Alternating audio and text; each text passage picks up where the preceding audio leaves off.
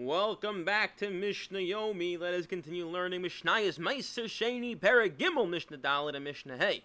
More about Yerushalayim. I love Yerushalayim. Peirus Yerushalayim, Yerushalayim Umois Medina. So yesterday we were discussing where a person needed to use his cash, use his money. The problem was that the money was Maaser Sheni money. So what did he do? He went to his friend who had regular fruits, and he essentially transferred his Maaser Sheni of money onto his friend's fruits. And our Mishnah now is going to tell us, even if the fruits are in Yerushalayim, but the money is in the Medina, it's out in Tel Aviv, he can do so as well. It still works. It works as well, even though they are not together. Mos Yerushalayim Peros Medina. What if the money's in Yerushalayim? He's standing in the Tachna Merkazit, in the middle of Yerushalayim, and the Peros are in the Negev. Omer Hariyamos Elu Machalan Al Peros Ahim. He can say, this money's here in the Tachna Merkazit is Mochalel.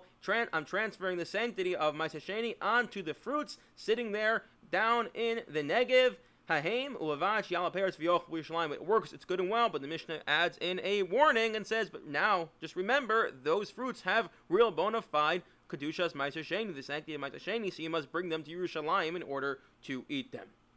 Mos Nichnos Yerushalayim V'Yotzos. So now we're going to talk about a halacha which we've mentioned multiple times, but we'll actually see it in our Mishnah in black and white.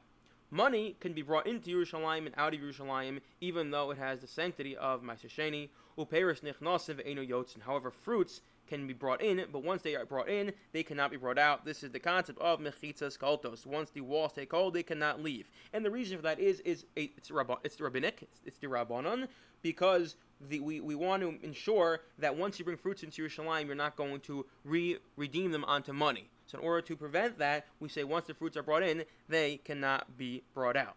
However, Shimon ben Gamliel Omer, I disagree. Peros nichnasim v'yotzin. Peros can be brought out as well. Not only can peros be brought in, they can be brought out. Now, this study says they can be brought out two caveats. One is they cannot be brought out permanently, and number two, it's not just gratuitously. It's not like, the guy who puts his foot out of the circle goes, haha, I put my foot out of the circle. There has to be a reason for it, and generally the reason was because outside of Yerushalayim, there were more mills to process the grains, there were more ovens to cook the food, and therefore it was cheaper. So in order to get the cheaper prices, one can bring their Maaser Sheni outside of the walls again to process the food and then bring it back into Yerushalayim to eat it. I wish you all a wonderful day.